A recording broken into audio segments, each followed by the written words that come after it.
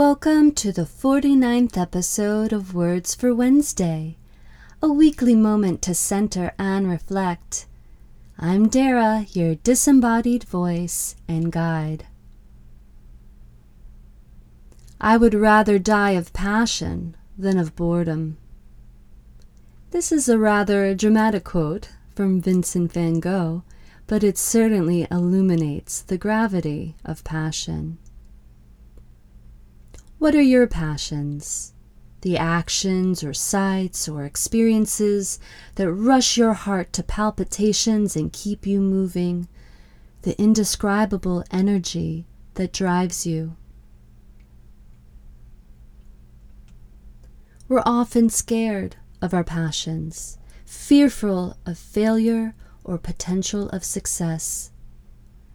Sometimes we view passions as pastimes, hobbies of happiness, rather than the bullet train to fulfillment and full embodiment of ourselves. Why do we relegate passion to the sidelines? Why do we dismiss aliveness and craft clever excuses instead of creating with our craft? Questions to consider. 1. What are your top 3 passions, the things that sincerely twirl you up and touch you deeply? 2.